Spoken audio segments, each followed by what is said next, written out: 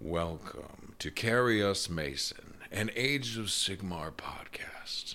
Now, introducing your cast. If you can hear the rumble, then you're in trouble. When his dice tumble, you'll see rubble. Rules lawyer by day, administrative assistant by night. Your wonderful host, Mason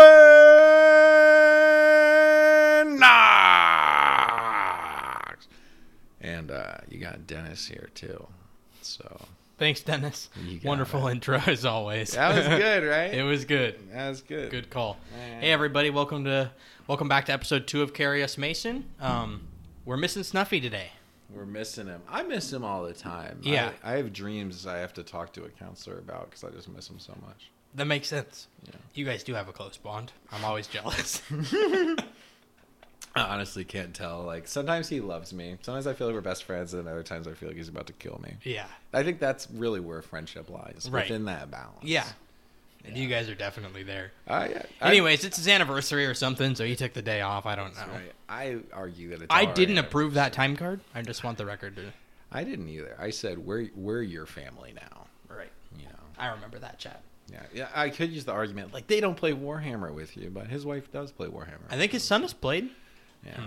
We're giving away too much Snuffy information now. Yeah. He has a son. Get him. Well, let's start off with hobby talk. What have you been hobbying on, Dennis? Oh, boy. Well, I have a love affair with Phoenix Guard. And but mostly I've just been making myself feel pain over Be'lakor wings. Right. Yeah. You've made a lot of progress on that one wing, but I know it took you a guess. You're telling me, I guess. Yeah. I spent... It looks really good. Yeah, I spent like 12 hours on that. Can we get the producer to put in a screenshot here? Yeah. Perfect. Hey, oh shit, it's me. Yeah. No, that's not good. Doesn't look at all. Yeah, I know you've been building a bunch of Phoenix Guard. Yeah, I'm going to be up to 40 pretty soon. Yeah. I do. They're awesome. The Yeah. models are really, like, I only really wanted 20. They're, like, good enough. You can just get away with running 20. But they're really good. I started putting them together, and it's funny because, like, the Dark Elves, the Dark Shards and Dark Spears, they're a freaking nightmare. They're a nightmare to put together. But yeah, then old models. Yeah, and I thought the Phoenix Guard were going to be the same, and I'm like, oh, they all have just halberds. It's fine. Yeah. Yeah, it's fucking annoying though. Nothing's numbered. They just show you stuff, and then you're supposed to just read on the sprue that it's A, B, C, D. Like the first few that I did, I was just like matching random arms and stuff, and I'm like, why doesn't this work well? Hoping and praying, huh? Yeah. And then I started to do it the right way, and I'm like, oh, well, I had no way to know, but yeah, right. You know, that's Warhammer for you. That's pretty cool. I haven't been doing much hobby. I got kind of sick. I went on a trip. But I've painted up some stuff, you know. What a segue. I know, right? In other words, I haven't been doing shit.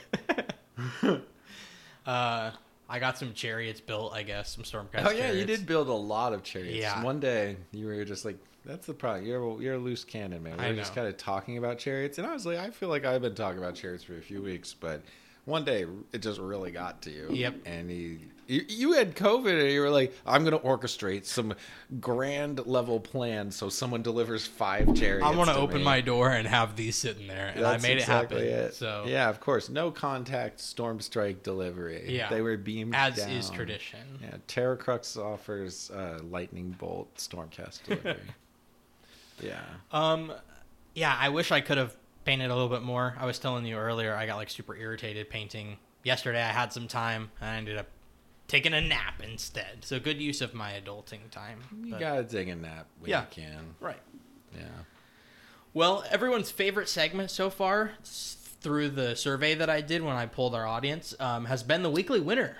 So we're going to revisit it today. I was starting with the weekly winner. Yeah, we're going to start with it.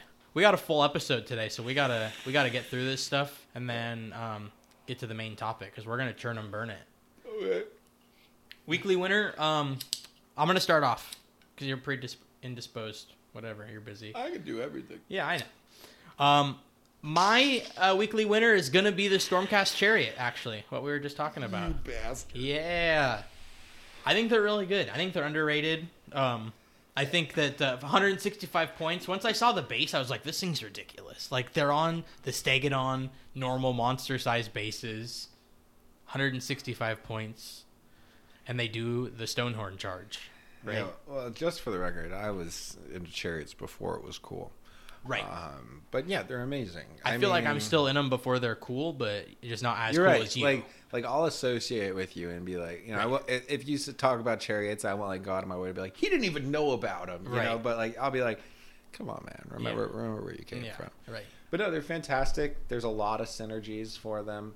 I mean, you know, I'm not a big tournament guy, but the few I've gone to, I played Stonehorns and Cragnos, so I know the kind of energy of charge in and get them and try to cheat those mortals, you know. So it's kind of like... In your experience, like, you know, when you've been running double Stonehorn lists, are you thinking that, like, each of those normally gets, like, 4 to 5? Is that what you're, like, ideally hoping for? Oh, man. My rolls have made me anything but, you know, confident in the rules of averages. Right. But, you know, sometimes you'll swing up, score 7 or 8. You'll feel like it's a great day. Right. And then other days you'll score 3. And they end up with 8 attacks at Ren 2, those chariots in melee. Because they get 6 of the beacon claws, which are Ren 2, and then 2 of the spear, which is Ren 2, which is really nice. It's kind of weird because, like, Ren 2 is, like, a million times better than Ren 1. Mm-hmm. But kind of when it comes to between Ren 2 and Ren 3, the extra Ren feels a little extra. Like, obviously take it. But I don't think it's a point where, like, Storm Strikes are worse than Stonehorns because of they don't have Ren 3. Mm-hmm. You know, like, something can be worse because it doesn't have Ren 2. It has Ren 1. Yeah. But I don't think that's as much of a gap when you go that extra point of Ren. Yeah, I do. You know, I think you want to probably try to get some Ren 3 stuff. It's in good on to this. have. Yeah. But if you can just in place of that have weight of dice at Ren 2, I think that's better. Yeah. And considering It's a sweet spot. Yeah, and conservatively, you can get because what's a Stonehorn Frostlord? We're talking 430 points. That sounds right. Yeah. That is right. The Storm Strikes are 165, so that's 330 for the pair. For 2, yeah. Yeah, so we're talking you still have 100 points, so a battle line and freaking 2 chariots, which essentially get twice the charge output from the mortals. So I think and twice the body space. That's the same base size. Yeah. So, well, true. Yeah, you won't be penalized for engagement essentially because you can still get 2 chariots. Right. 3 is an issue. 3 up saves too. Yeah. Well, we're talking, and also you get that juicy -1 to hit.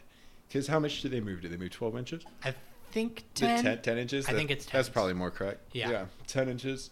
But you put 3 or 4 of those in a list, and you just have 3 of them run up a flank. Boom, that's the first battle tactic. You really haven't done anything except for push that strategy forward, which is I want to pin you in with these. But just for 2 points. Right. Yeah. But, I mean, Stormcast aren't generally taking 3 monsters and running with that anyways. Yeah, so it's maybe just the first turn that they aren't benefiting from the -1 to hit. Yeah. You know, so they're going to get that. But on the shorter deployments, or if you get to go second and your opponent has moved anything up, like, it's not unrealistic with the 10 move to get them in still. And, you know, if you get those miracle 10s and 11s, that's where you're rolling hot for the impact mortals. So yeah, so I think you could say you average like 3 probably, maybe 3. Well, let's say you go below average on one and above average on the other. Let's say 3 and 5. Let's say the charge rolls are on average an 8 or a 9, assuming you maybe re-roll one if it's important to you. Right. So I don't know. I think 50%, averaging out. You could probably say. I think they're good. I bought 5 of them. Yeah, that's not always the indication on whether or not they're good, but I don't disagree with you there. You did do it. I made a fun list that has 5 of them. Far be it for me to call you and 3 Knight Judicators. So I've got the range 3 at range to shoot down, and then I've got the chariots to pin him in. I'm excited to try it. Yeah, I think they're definitely good. Yeah.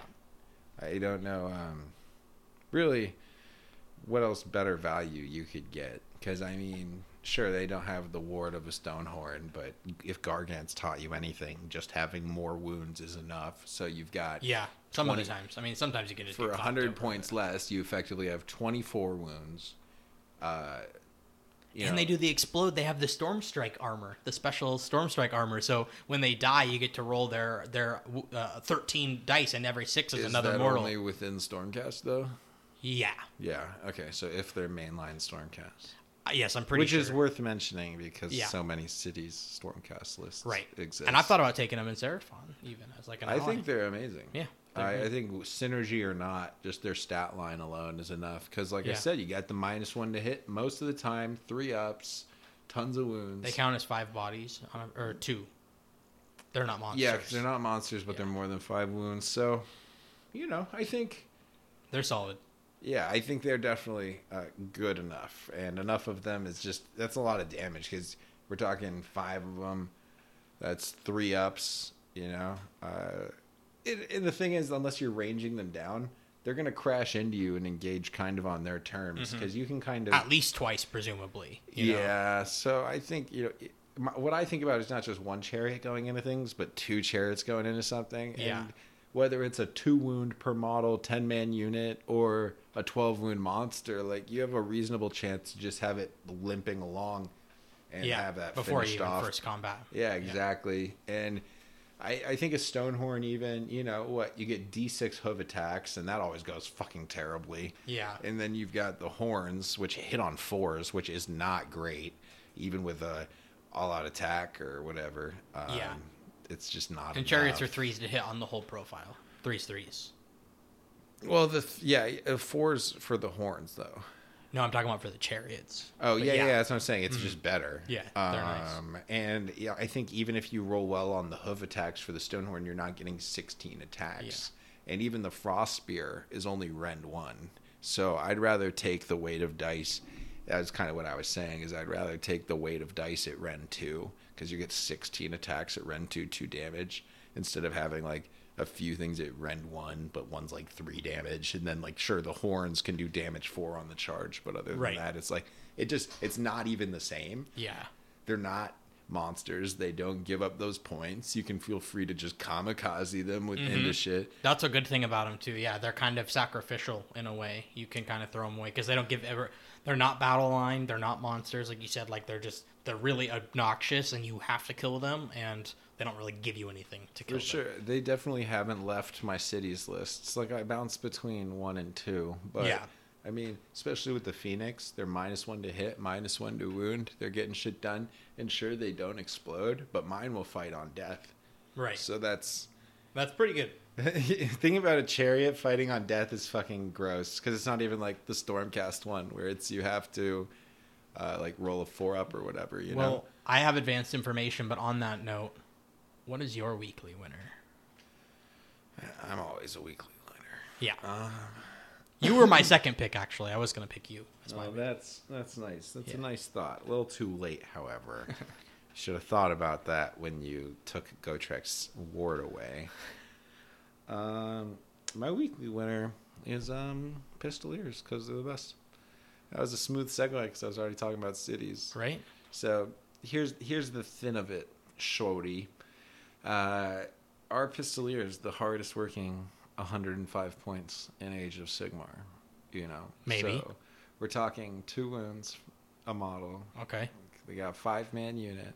Okay, 10 wounds, yep. Yeah, it's whatever. It's about as much. I think about average for points per wound, as long as you're paying around 10-ish, yeah, you're usually feeling okay. So that seems they're great. right. Yeah. They're right in that sweet spot. Uh-huh. They can move 12 inches, which is really good movement. They're on horses, right? They're on horses. Yep. Yeah, they're not handgunners, man. Yeah. Freaking. So running with those guys, you're 14 or 15 inches easily. I know they shoot, so you probably aren't. Can they run and shoot? No. Okay. So their whole gimmick is in the charge phase. Okay. But their instrumentalist gives them +1 to run and charge rolls. Okay. So that's nice. Right. Okay. So the way that they work is you have your 9-inch range weapon. Okay. So in the shooting phase, you have to be within 9. But the intention is that you're charging with them anyway. Okay. So the function is they get in, they shoot within 9, right? Mm-hmm. It's not that hard to get in. Right. And then what happens is when they charge and finish their charge, they can shoot again. Okay, so it's like an impact attack in a sense. Yeah, but you get to shoot. Yeah. So... Because remind me, they are on horses and dual wielding pistols, right? Yeah, it's fantastic. Yeah, it's exactly. That's incredible. It's where I'm at emotionally all the time. Yeah. So I'm definitely trying to, I was just trying to do some math, because like cities, when you look at it as a book, there's just so much math and synergy to like analyze and do between mixing the cities and or all the hear me units out, and the coalitions. you could put 1,200 points of Stormcast in Living City and call it a day. Or you could own 24 Kurnoth Hunters. Right. I'd argue that's better. You could put those in Living City. I mean, I don't know about 24 of them. You definitely can't. You can't even put 24 of them in Sylvaneth. Because then you'd have no... Hold on. A branch rate is 95. This is getting so derailed. Well, you'd need... 95 points for a branch rate. No, it's okay. You could have like 1,700-ish points of Kurnoth Hunters and then still fill out requirements. Because... you'd need 70 times 3 and then 95, you'd just be a hair over 300. So as long as you like 1695 of Kurnoth Hunters, you'd be okay. We'll try to build that list later. Yeah, maybe a branch witch would be cheaper, but it's not very good.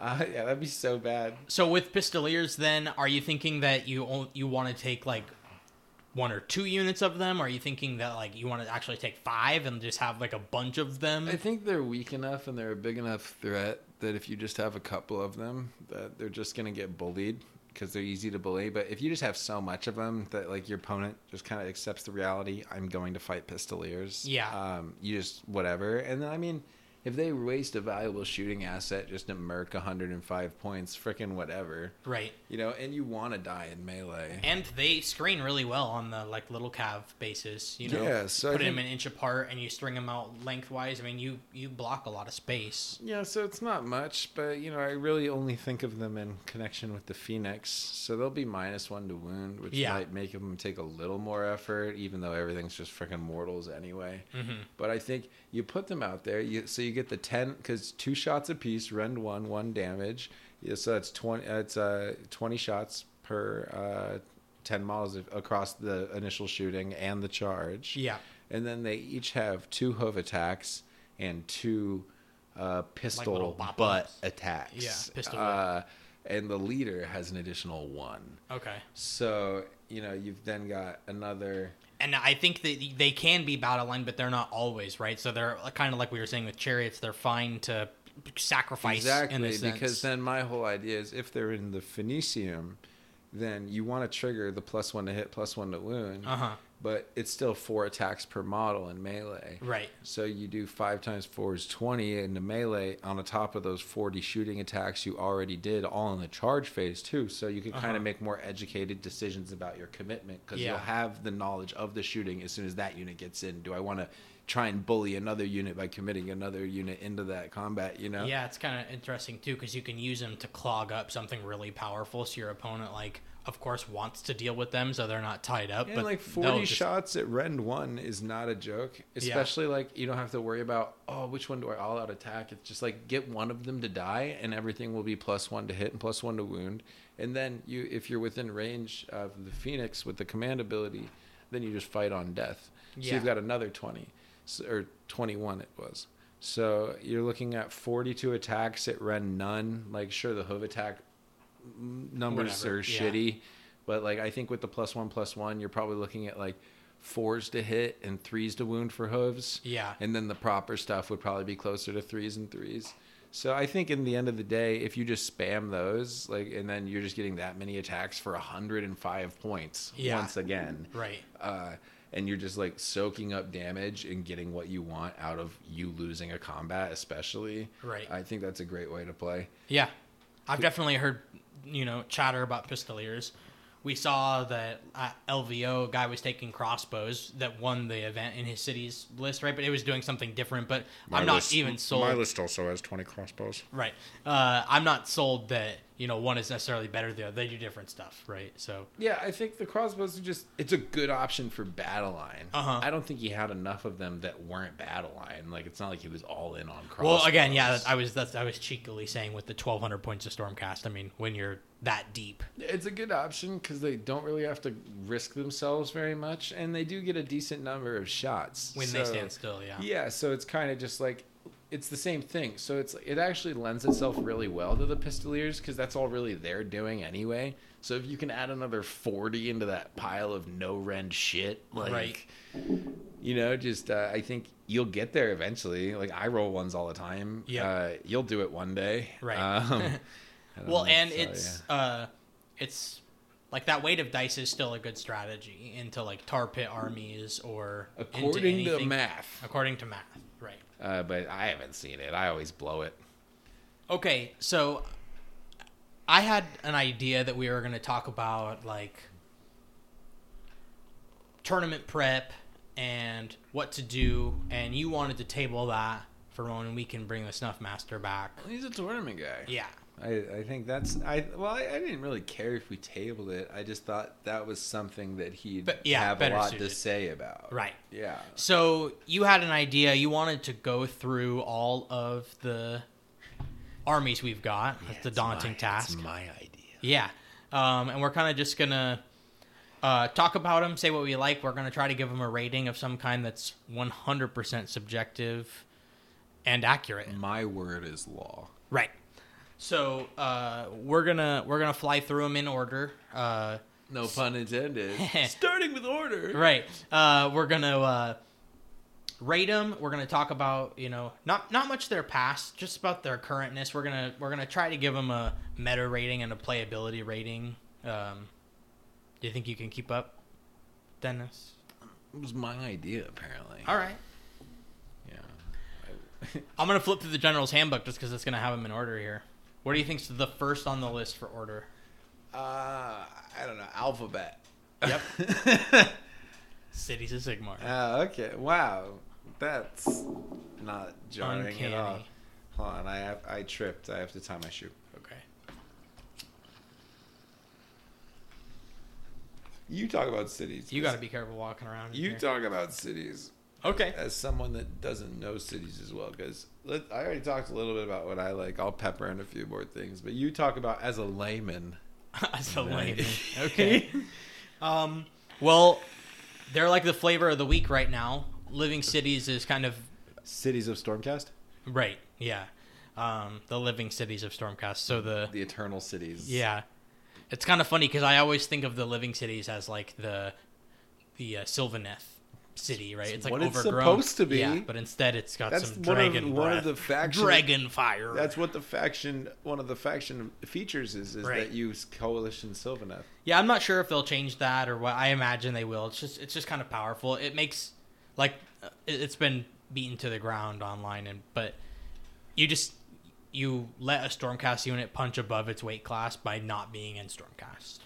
So it's very good. People are playing it. They get to outflank. They get to be better than they are because of a different. Yeah, I just think it's kind of a dangerous thing that if you try to remove that, you're gonna hurt a lot of the other cities that benefits from its ability to. Well, I think my opinion for that would be an easy change is just that you can't use that command ability on coalition units. So Living City that wanted to play their own stuff that came in off the board and shot and then moved, because that's the one we're talking about, is that where they can come in from deep strike or from reserve, yeah, basically. But you're saying if you bring in Sylvaneth units, they now can do that. Yeah, probably so. Okay, even though the ability is called like traversing the spirit path. Yeah, they shouldn't have it. Yeah, I'm just saying, like, I get it, but it's kind of just that classic thing where the meta just breaks so many fucking things. I don't think Sylvaneth units are really going to do it anyways if you're doing that. They literally don't get trees. Yeah. But I mean, they don't have too many units that you want to shoot with and then move to charge with, and that's kind of what you're using that for. So, yeah, I guess. So Draco's alright in Yeah. combat. You get like shoot them 20 times and then do 18. Right. Yeah. This is like being recorded right after LVO, and there was another list that made top 8 that was cities that was pretty cool. That was Phoenicium. We've talked about that. I knew you sprinkled that in. No. Yep. I didn't know that was what that was. Yeah. Boo. It had 2 Phoenix, the Damn cart. it. I'm just a swagger jacker now. Yeah, it's okay. It's not like it's a big meta thing. It's like one guy doing it in America. It's still one too many I in my know. book. All right, I'm playing. You can't even. But play. he was doing that triple assassin that I was telling you about, to throw away an assassin to have just one dude proc the kill. It's kind of fun. It's not bad because if you ignore the assassin too, that's not good either. I think that cities are, I'm going to say, like, if we average it out, I think they're close to an 8.5 out of 10. They're really good. I think they're a really big brain. I don't think they're played as much because they're so... They can be kind of a trap, especially if you're like a plastic addict. You can kind of continue to fall into buying more and more. You gotta figure out what you like. But right. yeah, that's an army that you could collect for years without like right. doing anything but collecting. I think they have a lot of play in a lot of the cities. I think they have some busted stuff with Stormcast right now, and we're seeing the results of that. But yeah, I think by and large they're really good. Lots of options. Easily 8.5. Yeah, for sure. I think they're really good. It's the flexibility to have the entire roster just at your disposal. There's a million different combinations. Yeah. There's some people think that this book's changing a little bit. They might go into like Dawnbringer Crusade and like change how the cities work and all that stuff. Some people think that might be as long as they keep them close enough that like, you know, you can still take the Phoenix Guard and you can do all those things within Phoenicium and stuff. Like, as long as they keep the independent cities, it's whatever. Because it's already been weird. As soon as they took away home realms, it was like, okay. Because part of the appeal... as long as they don't, like, hegemonize the stuff and make it all really the same, you want the unique play styles. Well, part of their strength was that you always got treated as your endless spells were in the home realms. So you had these super juiced up versions of endless spells. Yeah. Like, you could fucking put Bridge on the other side of the world. But before we started playing was like an era of endless spells, and they're kind of like bleh now. But I mean, they're still fine. But by and large, you don't see too many. You see like a select few, right? Yeah, there's definitely some you don't see, but you're right. There's not that many. But I think with how a lot of math and armies work, like sometimes you're left with no choice but to include an endless spell. Yeah, like, it's kind of like. I don't know. In my tree list, I always have Cogs and Portal, and then sometimes the Spite Swarm Hive. And then in my super casty list, I definitely have at least Life Swarm. I have Life Swarm in all my cities lists because Phoenix Guard plus Life Swarm, just juicy. Right. If you could get back like 4 to 6 Phoenix Guard a turn.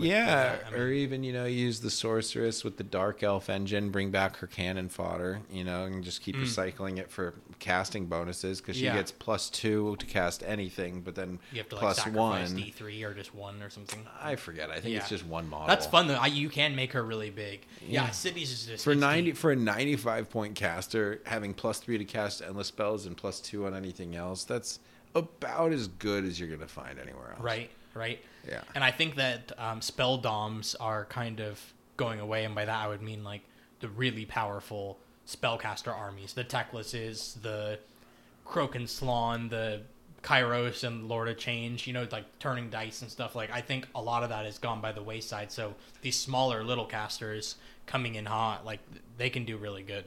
Well, I just think the ability to be able to hide a little bit too. I think that's really what it comes into play there. Hide behind a wall, hope they forget about you. Well, or just like across the board, I think a lot of big stuff has just become very overcosted.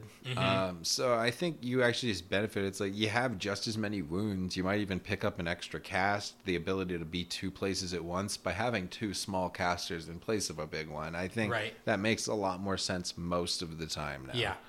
So you want to move on from cities because we've got Daughters of Cain up next, and they're kind of fun because you take the lead on this one, Joe. Okay. Yeah, they're about to get a new book, so it's tough to speculate too much. We won't spend a lot of time because we can do another episode when their book and stuff comes out, but they're coming out with a new book with them and Night Haunt, so we probably won't talk too much about them.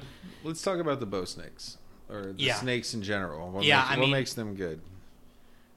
It's really one command ability that Marathi gets to cast, and it's a fight in the hero phase thing, so you don't have to do it on the shooters, but it is something that allows them to shoot. So you've got 15 of them. They've got 2 shots each. They do 6s or mortals. So you're like, okay, here's 30 shots in the hero phase.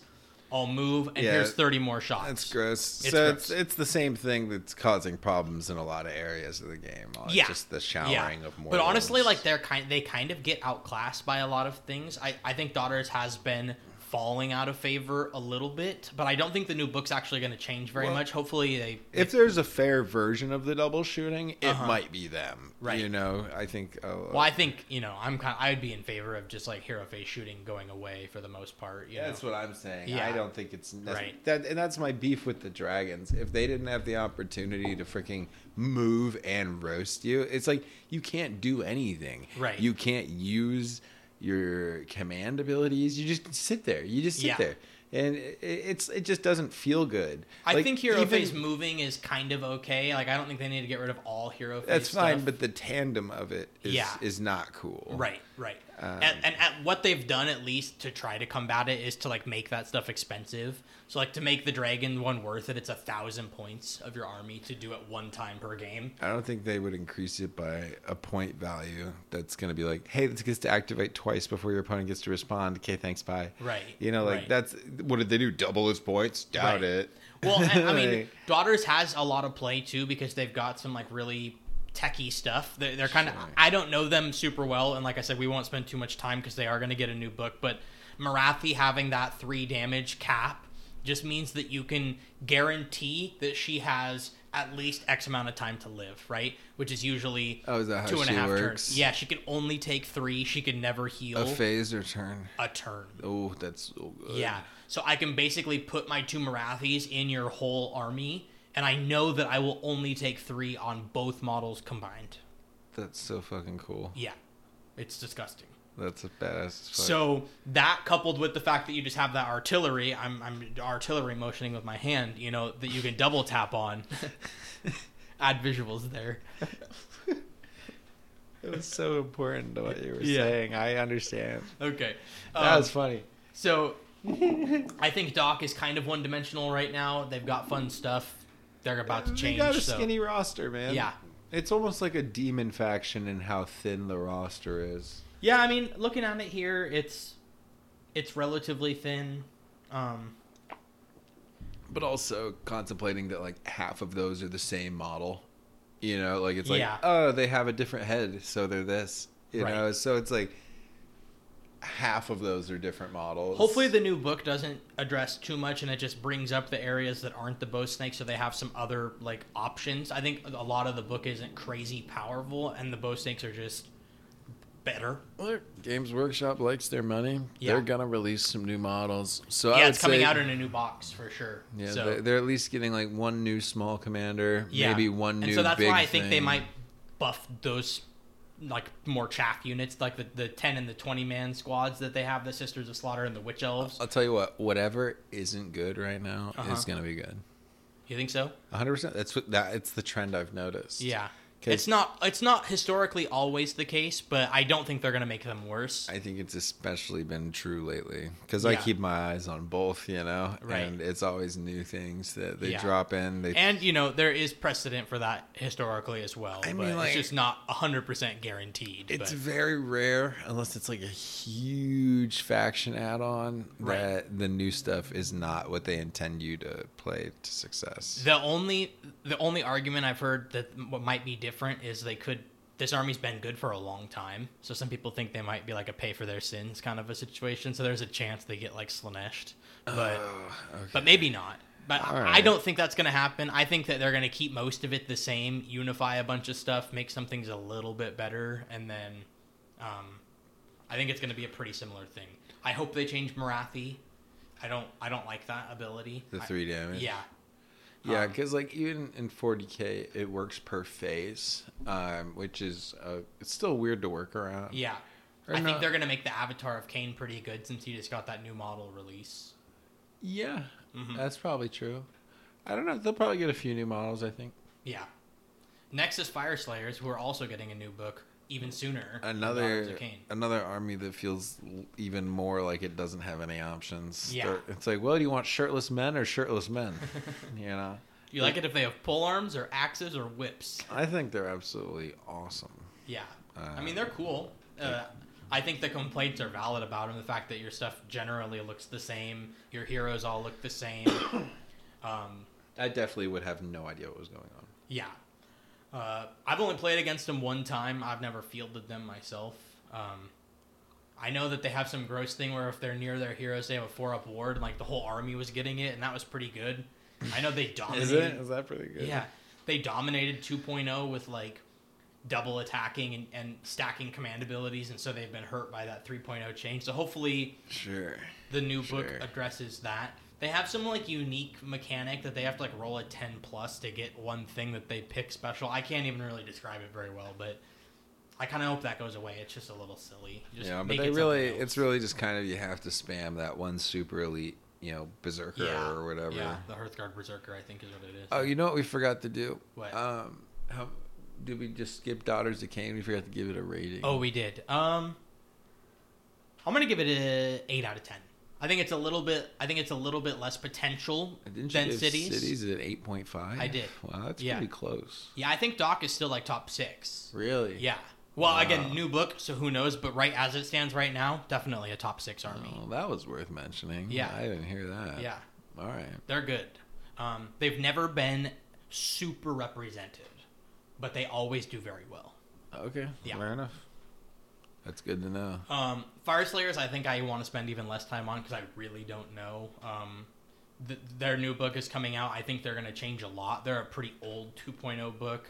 I don't think you can actually change their identity very much, so hopefully they get some fun stuff. I don't see them getting a bunch of new models. Well, it was interesting when you originally brought up the fact that the Caradron Overlords would maybe be merged into a Dwarden book. Yeah, there was a rumor going around about that.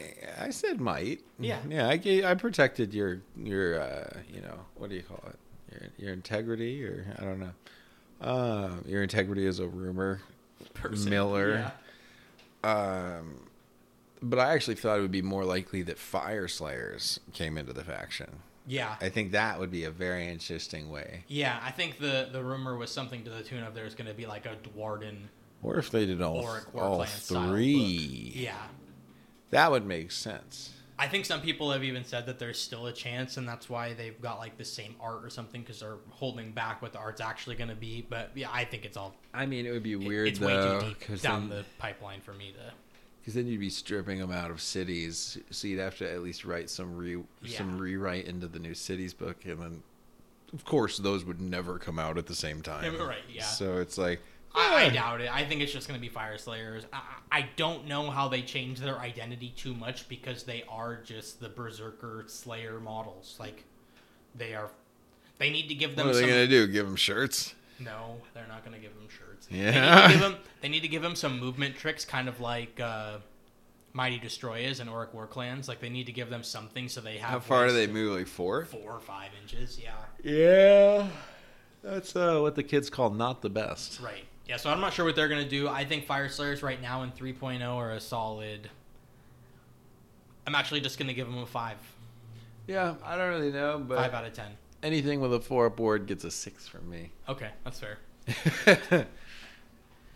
Oh, wow, we just got all of the new stuff. Well, they've really been favoring these order releases, but we know Ideneth is coming out with Fire Slayers. That's the next one here. Oh, man. Yeah, I mean, you got the eels. They're a pain in the ass. They're super hard to remove. They've Yep. got the tide thing, Which is obnoxious. And most people are playing Fuothan right now, which is like... Is that the Aqua Cape guy? No, Fuothan is like one of their factions, but I think it's the one that lets you flip the tides. Oh, so you can revisit that one? So what you do is you get the everyone fights first in wave 2 instead of round 3. Oh, right. It advances it one round. Yeah, it kind of does some weird... I don't play them too often. I mean, I don't know how huge that is. I mean, sometimes having it a turn later can be better for having more yeah, I things think at engaged, LVO but there was like 8 or 9 Deepkin lists, and they were all Fuothan. They were all floating. Yeah. I did see a list for an online tournament that's going on that's triple turtle, which is just sounds awesome. Triple turtle. Yeah. I got to say, I am a fan of that concept. Right? They're a little less than 400 points, so it's not like too bad. They're like 380, I think. So you get, it's a little over 1,000 points or so for 3 of them. It's kinda pretty fun. cool. Yeah. Yeah. You feel the wrath of the surf, man. I think what's going to happen is, with the new book, to speculate a little, I think that the Thralls and the Reavers are going to be really powerful. I think they're going to kind of turn into infantry spam. I think you're going to be running lots of grips of 20 or a grip of 30 and a bunch of 10s. Really? I think sharks are already good. We talked about on the last episode. Yeah, they'll probably keep their special rules. They're going to be good. Yep. Their stat line will probably they change. got the new data cards in their new box, so we kind of have a snapshot perhaps of what the book's going to hold. Sometimes they change that stuff, but usually might just be point adjustments. Usually the card matches what's going to come out on the book. Historically, with like Bolt Boys and Annihilators and Vindictors, they just fluctuated the points a little bit. They'll probably get like an extra attack here or there, maybe a different profile. Yeah. So it's I'm sure it won't be that different from what we're seeing. I think eel time has gone away. But they're probably still going to be immune to rend or whatever. Yeah. Here's a fun question I've heard postured. Do you think that you would like to see them keep the Tide, or do you think they should just give them something that they get all the time, just like more baseline static I like allegiance it. abilities? It's a cool mechanic. Okay. I mean, with how much they're homogenizing anything already anyway, I like things like that. It's like taking away Nurgle's wheel. They did keep that. And they kept it because it's fun. It's like at a certain point, streamline the game, but don't deprive it of all of its fun little quirks. But what they did do, at least for the Nurgle one, to be fair, is they made it so it's like really hard to manipulate. Not that the Tide is easy, but it would be like a thing where it's like they make the Sylvaneth forests better, but now you can only have one. Ever, yeah. You know what I'm saying? Like it defeats the feel. Now you have to play like everyone else. Yeah, and I think it's thematic, it's interesting, and it gives you something to play into. And I mean, they're actually adding that more to like 40K because you have like these. Like even the Space Marine factions have doctrines that they shift into, which is interesting. It gives it a whole kind of another mechanic. So you can only start in like one or whatever, but you have your shooting one and your melee one, and it'll be interesting to see how they split them up. And then with the first army of Ninth Edition is the Necrons, and they give you these cards, these 6 cards, and before the round and before anyone who goes first, you pick the order of 5 of these cards, and they each have 2 modes. And depending on some of your factions on those certain turns, you get both modes. But it's cool because it's random and you kind of reveal it, and it's fun to have that extra kind of element. Right. And I know they were trying, like a lot of the 2.0 design was like give everyone a unique thing, Yeah. I think I would give Deepkin a 7. Yeah. And I'll justify a 7 with one thing we didn't talk about is currently they have this thing where you can only shoot the closest model to you. So you really hurt the shooting meta, and we're in a big shooting meta. So like long strikes that want to just artillery from long ways, like nope, you can only shoot the 2+ eels that I put right here. Yeah. Or you can only shoot the thralls I give you. At least the shooting mortals hurt eels pretty good. But if you're just trying to go for like Ren shots, you're still gonna have a really tough time. Yeah. So I think they get a 7 because I think they. So they Kane is better than Deepkin, you think? Yes. Okay. Yep. And I think the tournament results speak to that too. Okay. Yeah. You're the tournament man. I'm just the charm. Yeah, so I think I'd give him a 7. Next on our list is KO, Caradon Overlords. Have you played against KO? No. I have a few times. They are interesting. Oh, wait, I did technically once. Okay. Yeah, I did at the event. But all that happened was I did something reckless into Go Trek and died. So it was really like, I forgot. Like, they didn't do anything. Okay, yeah. Like, the problem is they all have Ren 1. Like, I tell you what, change all their guns to 1 more Rend, you're back in business, baby. Because their movement trick is really obnoxious. That's everything, right? Is the movement stuff. That you're just, my Ironclad lifts up and picks up 1,000 points of ships with me, and I can drop them anywhere I want outside of 9. Yeah. Every time I move. Yeah. Until I've taken a bunch of damage, then I can't fly high. But yeah, I think that their whole army, like you said, is Rend 1, and it is really hurting them right now. They don't deal a bunch of mortals. They were like the first of the shooting meta. They don't do any mortals. They've continued to get outclassed. They do fun stuff in theory. I think there is some like stuff just not working appropriately with them, so it was kind of a bummer not to see this army. They just need their update. Yeah. That's the frustrating thing is when you're as reputably slow as, releasing books as Games Workshop is, when you change the game so dramatically, like things are just not going to fit the new rule structure. Right. With the save stacking, I'm not sure that's something they really saw through in play testing, but I mean, it just puts some armies out of the race. Yeah. All they have are Ren 1 guns. They don't have the melee unit. Like, if they do something where like range is limited across the board or something in the next realm, like we've speculated, then I think they could be powerful again, because they don't have huge range guns, but they do have like a fair bit of guns. So while it's only Rend 1, if their range is like 12 or 18 and it's restricted to that, maybe it's not as bad. Okay. Yeah. So what do you give? I think KO sits a little bit under Deepkin. So I think 6.5. Really? 6, Still up there? Yeah. I don't even give it that, man. Yeah. I think that they're fine. I think they're above, like at 50 or above you percent win rate. Fire Slayers a freaking 5 though. Yeah, but in 2.0, Fire Slayers would have been like an 8.5. I guess I just thought I'd have more faith in Fire Slayers than KO right now, but fair enough. Yeah. All right. I don't know. I could be wrong. Well, I mean, it's just your opinion in this moment. Okay, the next is Lumineth Realm Lords. Fuck you. That's what I have to say to that.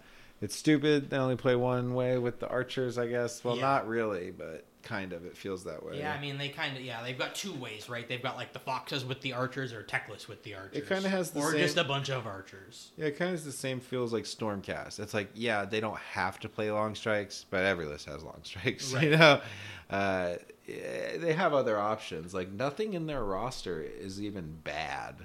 Like, I mean, some people complain that the other stuff isn't as good. You know, yeah, it's not as good, but none of it's bad. Right. There's plenty they of have codex. been falling from favor, but still very powerful. Teclis is still like an obnoxious caster to face against, but you're seeing him less and less. Well, as soon as you start taking variants out of a variance-based game, you start... It's a slippery slope. Yeah. It's just that's what the problem is, that he doesn't have to roll. Yeah. Like, if he just had a strong casting buff, because he's a strong caster, like, even something crazy, like +3 at top bracket or something, like, that's cool. But just, you have to be able to roll doo-doo rolls. Like... Well, and he gets once per turn, just say no to a spell every turn. Yeah, it's gross. And it's like, oh, that's only one spell, but people don't think about what that does to your opponent in that time. Yeah. Like, they have to know that their juiciest thing could get taken away at any minute. It's pretty widely thought that they're also going to get a new book, because they basically, I mean, they told us that we still don't have all the Lumineth models, and there's like at least 2 more clans that they need to do, the fire and the water clans. I just hope that they don't completely ignore high elves just because they're so Lumineth crazy. Maybe, yeah. Lumineth, they just sell their expensive models. They're really pretty. I mean, they're really nice models. They're really nice, Yeah. but they just look like high elves. So I'm Yeah. just like, come on, Phoenix Guard, stay with us. They're still obnoxious to play against. You get like really no room for error. But the armies that have been coming to fruition are beefier, and they were always a scalpel army. They're not very defensive, really. Like Teclis giving out the 5-up ward is one thing, but if that's not what you're doing, then they are relatively fragile. But they can scalpel remove stuff better than almost anyone else. Yeah, they're pretty amazing. Yeah. Would you say 9 out of 10? Yeah, 8.59. I think like if we add up where they've been with 3.0 in total to bring it with current to now, I think 9 is fair. Yeah, because like if cities is an 8.5 and we're not talking Stormcast cities, that's Lumineth definitely wins, I think. Right. But yeah, I mean, cities is becoming more and more favorable, But yeah, I think 9 is fair. Okay, they're fair really enough. good. Yeah. Next, we got both of our favorites, which is Seraphon. Yeah. Well, you're the Seraphon master. I'm just the guy that likes Saurus Warriors. Right. I think it's really good. I think there were some voices out there that thought that it was the favorite to win LVO. There weren't as many as there were like Stormcast and Beastclaw Raiders. There wasn't as many submissions of Stormcast, but Seraphon, you mean? Yeah, sorry, of Seraphon. Very I cool. went back and looked at some of the results, and a lot of the Thunder Lizard lists went 4 wins and lost in the 5th round, which is really close to making it. I mean, they're just good. I mean, Yeah. -1 damage is not to be played with. Because, like we were kind of talking about earlier, not here, but earlier, that, like 2 damage is enough. Yeah.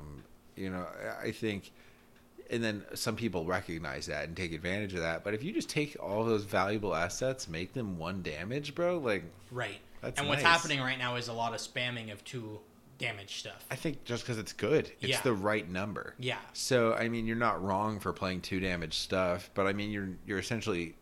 You basically invalidate the War Chanters, and Iron Jaws are super popular. If you right could now. take a faction that says your opponent's army does half as much damage, I'm pretty sure a lot of people would take it. And that's kind of what Coalesced works out to you. Now, I think the summoning mechanics are kind of generally fucked across all armies, but Seraphon have reasonable summoning point mechanics, like to an extent.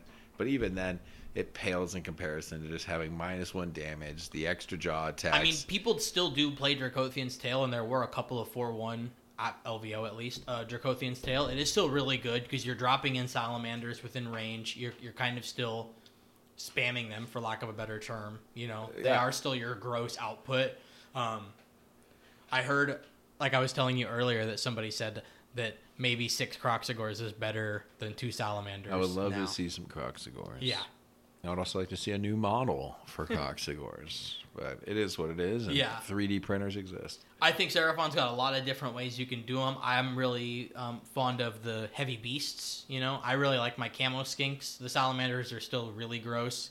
They're a fun army where even your weakest little skinks, if you reinforce them twice, become like super powerful. They've just got a lot of synergistic buffs. The fact that they're a 2.0 book with all these different command abilities at different times, stuff overlaps really nicely. It's one of those armies you can't really do it wrong, because even your worst list is okay. Right. Like, I play pretty bad Seraphon, but like if you actually tech it with Curse and all of the overlapping command abilities, which will probably get removed whenever they have a book, but all in all, I like to think that there will be always a little pocket for an infantry style list. It's like, you know, you might not lose every game at a tournament. There was one Kotal's Claw. Yeah, I like Kotal's Claw, so it is what it is. It still was using 2 Bastillodons because they're really good. But Yeah. it was a lot of Saurus, too. I'll only have the one. I'm going to give Seraphon a 9. I think they deserve a 9 or an 8. Yeah. I think if they go toe-to-toe with Lumineth, it's like anyone's game, I think. Yeah. Yeah, I think Seraphon is definitely a 9. Hopefully, whenever their book comes, they don't just get dumpstered. I don't think they'd do that. No.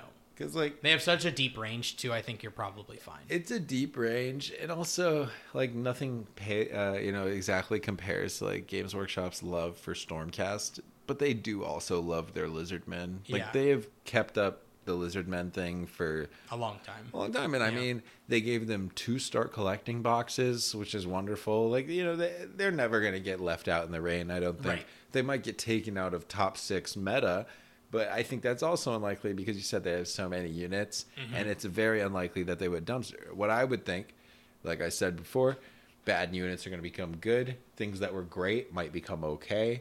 You know, like it's kind of like what they did with Nurgle too. Like that was the clearest example of a flip flop. Sell some models, but not even sell Magath Lords. So not even make that money apparently. So I don't even think they know what they're doing, honestly. Okay, I think we've got a couple more Order ones. This is the Love Child. Order is like the biggest. Yeah. So once we're through that, we're gonna have nothing to say about death. I know.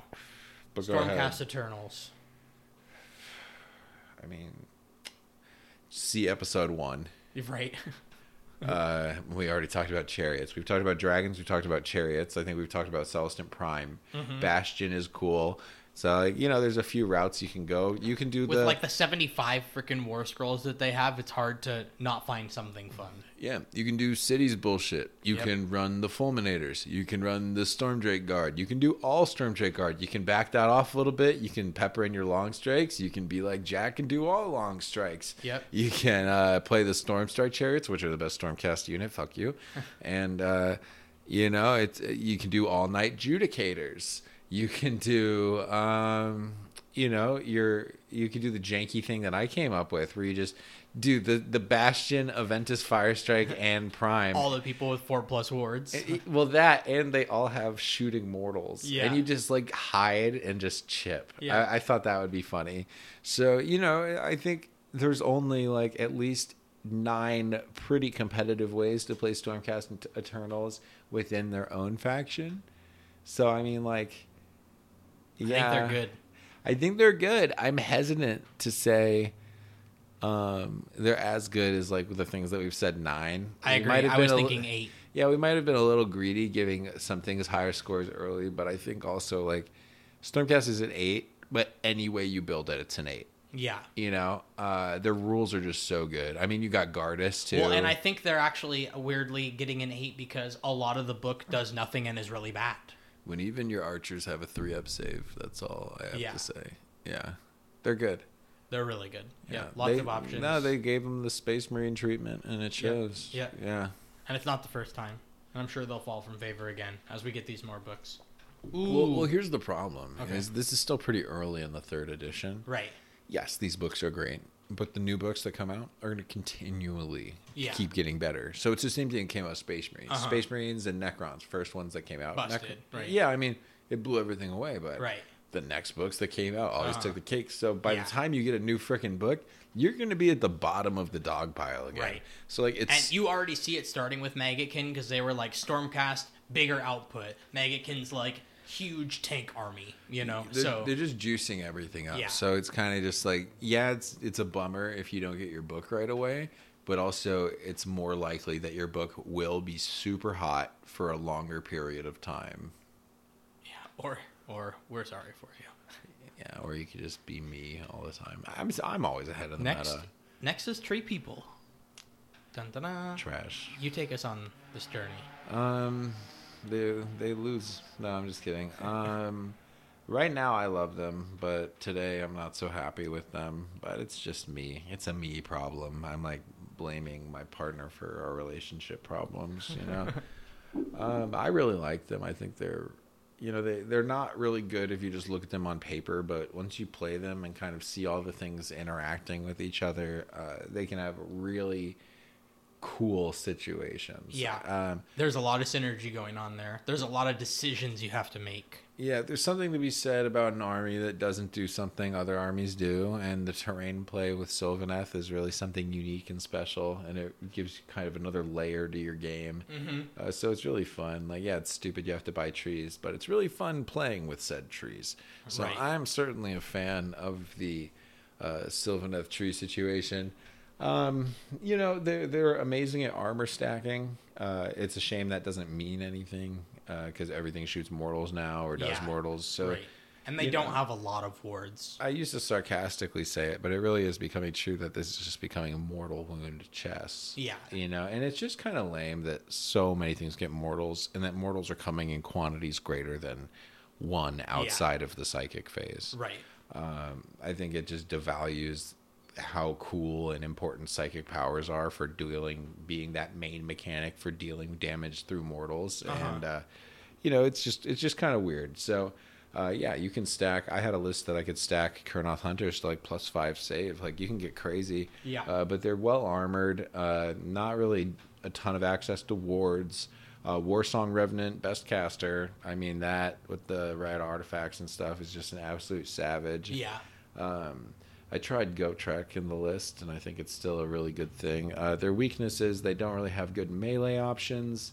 Even Kurnoth Hunters with scythes are outclassed with how expensive they are, but they can do some impressive damage.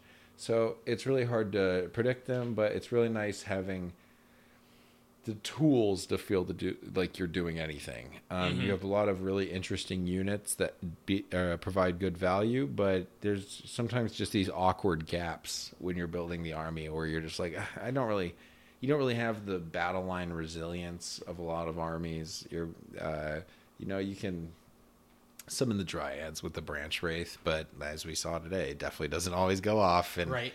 But, you know, like at a certain point, they can either just... I think they're unpredictable if you don't have experience playing against them. Yep. I lost to him round 5 at a tournament, you know. Yeah, they're That super sucks. good. I'm a fan. I think that they take a lot more skill and opportunity play. You know, I really think that if your opponent is unfamiliar with them, that's a way you capitalize, which is, of course, is always a bonus, but with these guys even more so. Yeah, they'll surprise you. Yeah. Well, then I'm doing the bombs. Like, even Alariel has that good thing. Like, Throne of Vines is very much an awesome spell. Yeah. We were just looking at them today, and they've got amazing fun artifacts and a spell lore. Yeah, Like, I did not realize you could choose from like 4 artifact tables. Yeah, that was kind of crazy. Yeah, I don't think anyone could do that. But you know, the things where you have really good spells, chances to do mortals. I think that they're a good army. Yeah. They're not gonna beat the best armies, but you know, to an extent, especially if you're a good player with them, you can probably gatekeep pretty hard. Yeah. So I'd say Sylvaneth is probably like a 7. Mm-hmm. That's what I was thinking. I was thinking 7 was almost a little too high, but 6.5 felt too harsh because I'm feeling. Yeah, I was right conflicted. there because in my brain I felt 6.5 too, but I still said 7. Yeah. But because I think they're like 6.8. Yeah, because you in the hands of the right person, they can be pretty devastating. Yeah. We have seen them go 5-0 like live Saturday Night Live. I think a lot of people I think they'd see more play if other people just weren't so obsessed with the new hotness. You know, perhaps. And they're just kind of overpriced. Outside of their cool monster characters, a lot of the stuff feels expensive. Like, Kurnoth Hunters are supposed to be your, like, bread and butter elite, but it's just, like, they don't perform. 25, 30 points or something. Yeah. Right? Yeah. In all but one circumstance, it's 225, you know? And it's, like, it's cool if they come with a Lariel, but once you're paying for them, you're like, I mean, how much are Stormdrake Guard? Right. You know? I think there's pretty good evidence pointing to them getting the Summer Order book that they like tease, because there's just not many other things on paper that make sense, but I can also see them just being Games Workshop and not making that happen. So it's all right. They're honestly good enough to where they are, but you have to play up to their skill level. Right. Like, you're not going to find any success. You know, I got lucky and had a few really good games because I feel like my plan with the war song and everything really can work out if your opponent is not paying attention. But, you know, the list crumbles so quickly because you don't have those thick, chalky battle line. You don't have those elites threatening to countercharge. Right. You just have a few characters that really are generally incompetent at close combat. And when this game has become mortal shooting and monster battle, you're not really in a position to win those exchanges. Right.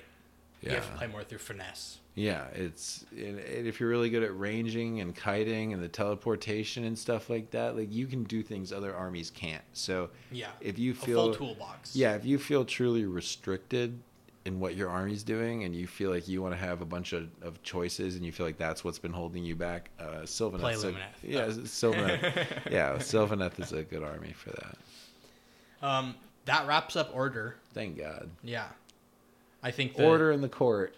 Right. I think the winner of Order right now is Seraphon. Hard to say. It's between Stormcast, Seraphon, and Lumineth, but yeah. Yeah. It's hard to say. Right. Next we have Chaos. Okay. Dun, dun, dun. Here we go. The antagonist. Yeah, well, Beast of Chaos is the first one we visit here. Dragon Ogres. Dragon Ogre Spam. Yeah, it's the only thing you can do. Something fun I was telling you when I got here, they dropped by 25 points in the December FAQ. So if you put like 10 or 11 units of them in a list, that's like 300 points off. I am pro Drogers. Right. Yeah, I don't know. Maybe I'll end up... I think people are doing that spam and like a Bulgor spam. I'll look in to see if I can find them cheap Dragon Ogres. Maybe I won't sell it. Who knows? Yeah, who knows? How many Dragon Ogres would I need for that list? It's 3 by... 33? I think it was 11. I would need 33 Dragon Ogres. Yeah. That's so much money.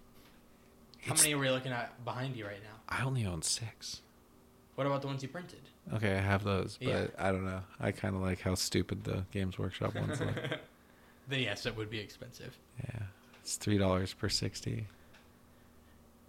Yeah, that's gross. I mean, I'm sorry, 3 models per $60. Right, I picked up what you were Well, putting down. the viewers were gonna roast me. I was gonna have to move. I think that this army is long overdue for a new book, so who knows what's gonna happen, right? It'll probably be super cool. Uh-huh. Like, it'd be hard. My dad always used to say it's hard to fall off the floor. Right. And they're on the floor, so they can only fail upwards, I think. I don't think they are the worst faction in the game, but they're definitely not great. No, They don't have a lot of stuff going on. They have lines, but not many. Yeah. It's kind Historically, they've been like one of the bigger horde armies. Yeah, I would kind of say they're almost in an ogre situation. Yeah. Where they have a couple very limited things they can do well. Mm-hmm. And other than that, it's you need a bunch of stuff to go in your favor. Yeah, it's an uphill battle, but you can still get it done. Yeah. I actually think they're in the ballpark of Fire Slayer, so I'd give them a 5 right now. Okay, I think that's fair. Yeah, I think they have a couple of lists that could do fun. You're going 3-2-4-1 with these guys if you're really good and dedicated. I tell you what, if you want one of the coolest faction terrain pieces, though. Yeah, that hurts, Stone. Dude, -1 rend, dude. That's crazy. Right. Dude, a rend terrain piece is insane for this 3rd edition. Yeah. As long as save stacking's a thing, like what free rend, gimme. Mm-hmm. And it grows and grows, right? It gets bigger every turn, something like that. Yeah, it's pretty small at first, but it gets bigger. Yeah. Yeah. Next is Blades of Corn. Okay. Yeah. Weaker. I think you're going to get less out of Blades of Corn than you will out of You Beasts of have Chaos, Bloodthirsters, which are dope. which are really good. Yeah. So, it's really good for Archeon and friends, but not so good for... It's just not enough. Yeah. It's not enough. It's the one thing they have. Sure, their troops aren't the worst thing ever, but it's not enough to contend with what's going on. Mm-hmm. And demons notoriously don't have the best saves, Right. So unless you're getting the jump with some Bloodthirsters, I think you're going to be really hard pressed. Like, I think that's another army that has a semi-functioning summoning mechanic. Yeah. But it's still just too, who cares? The priest changes really hurt them because they were having priests cast 3 prayers and stacking prayers, and they were really prayer heavy, and then the change to that really sounds hurt good. them. Yeah, it was fun. That's cool. I would like to see a prayer-based army. That's not. There's really high happening. speculation that would be the Chaos Summer book, just because. I guess it makes sense to some people. That's cool. Yeah, it's probably going to be Beasts or Blades of Corn, right? I feel like that's instead of casting for chaos, it's more reliant on praying to the gods. I think that's interesting. Yeah, I like that actually. I think Blades of Corn right now is 5 generously. I even want to say 4.5. I'd say 4 because Yeah. the army itself without the thirsters is kind of doggy. Yeah. But you do have that one cool named Cornhound, and I'm a fan of him. Right. I can get swayed down to 4. In Blades of Corn, it's just not good. Corn is not beating Fire Slayers, Right. and you put Fire Slayers at 5. Right. So you need to calm down a little bit. Is there any ones to you before we go any further? What army would even be the lowest, would you say? Just if I have to briefly interrupt here right now, I think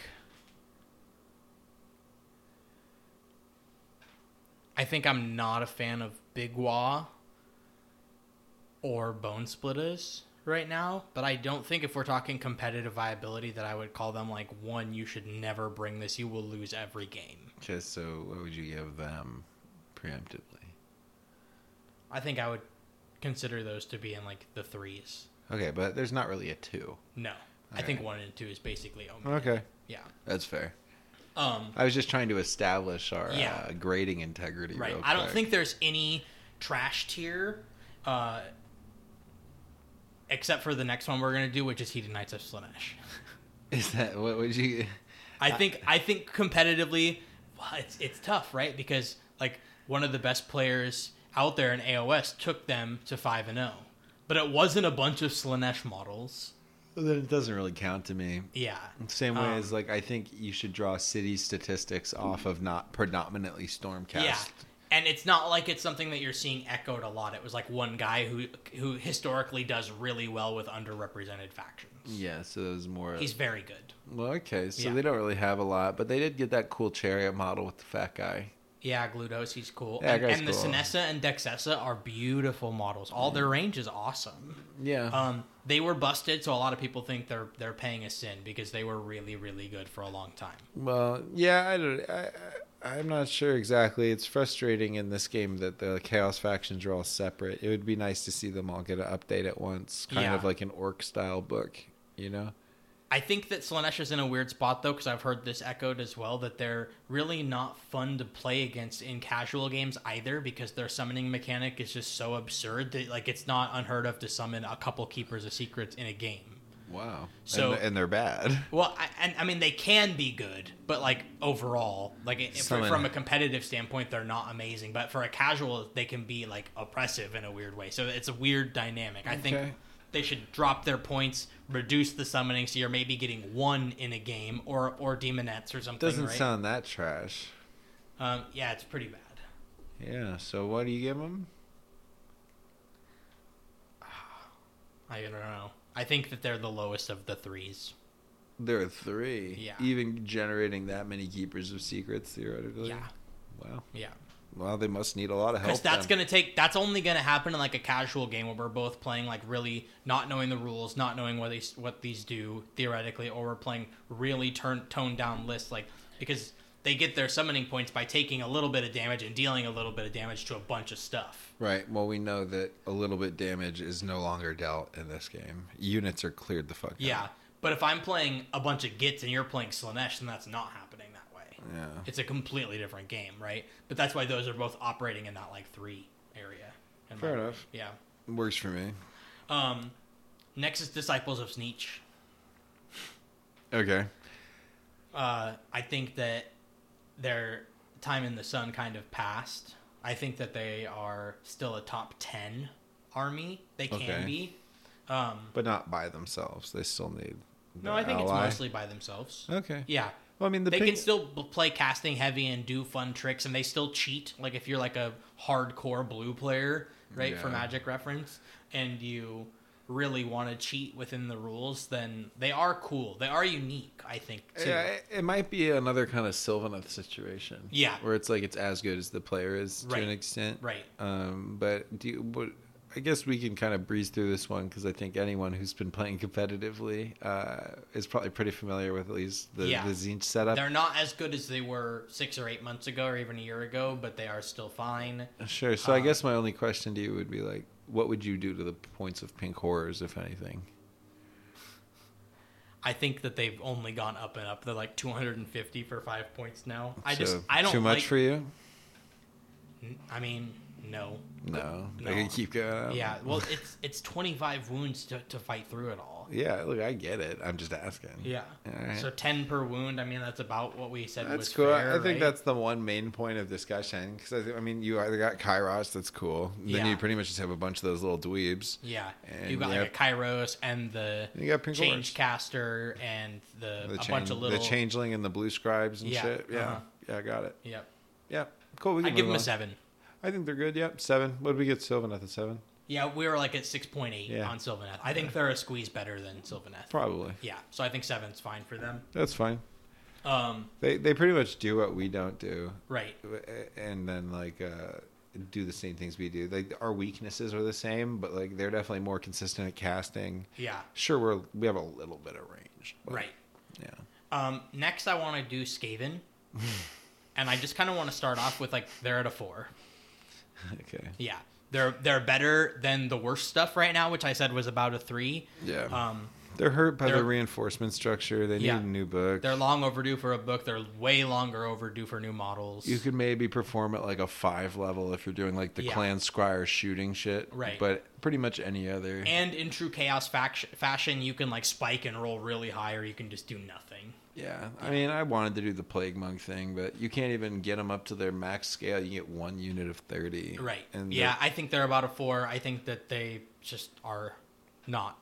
Yeah, if anything, that's going to be another kind of thing where if someone is not prepared to play against them, they might, get stunted on a little bit. Yeah. But other than that, I don't think they pose as much threat as any of the real boogeymen of the... I think the only thing I've seen have any merit is like the 9 Storm Fiends in 1 unit, so you can try to like rally them back as they die and have a bunch of them that are just blasting. It's like 1,500 points in Scryer for 9 of these guys in 1 unit because they can become Battle Lion, so you can reinforce it twice. It's really silly, but it's not good. For sure. Yeah. I think a 4 is fine. They need love. They need new stuff. They need love. Yeah. We all need love. Right. You know? Okay, next is Maggotkin of Nurgle. Oh, man. New book. What do we New, go with the this? hottest sauce of right now. The cutest girl at the dance. Yeah. Nurgle. It's really obnoxious to play against. Yeah. Yeah. I mean, it's just the ward thing, you know, but it's not enough to make Fire Slayers good enough, apparently. But no, Nurgle's great. They're kind of in a situation where they've got some good spells, but not the easiest ways to cast. Like, you can poke holes in that argument by showing the one weird, exaggerated way they have to have good casting. Right. Like Rotbringer or whatever. There That was one's discussion good. about the trees and the summoning, whether it was like multiplicative and busted or if it's one per. And the FAQ came out and they said one per, so summoning for them is really bleh. Yeah, back to summoning being shit. Yeah. They have no intention of fixing that, apparently. Yeah. But you know what? It's frustrating. The super cool, wonderful models that are a lot of the reason people play Nurgle, Rotigus, Grand Clean One, Glockkin. They're just priced out of playability right now. Like you gave some good examples of like what a great Unclean One can do, but Rotigus is a freaking character. You can't make him that much better. Unfortunately, this game doesn't really favor their characters for the most part. Even with the strong great Unclean One arguments, 1 out of 3 is viable of their big flagship, $140 kits. Right. Well, and I think that there is play. It's just harder to see the lines. Like, there was a 4-in-1 list at LVO that was Glockkin, Blobe, and 20 Blight Kings, and that was the whole thing. And it went 4-in-1. It beat good lists. That's really nice. No, I think they have the ability to go the distance. It's another thing where they have a few interwoven complex mechanics, and if you're the guy that plays Nurgle enough to keep those steady disease points, it's disease for the damage. It's contagion for summoning, right? It is, yep. Yeah. CP. Yeah, so, well, that's not confusing at all. Right. It's not command points or anything.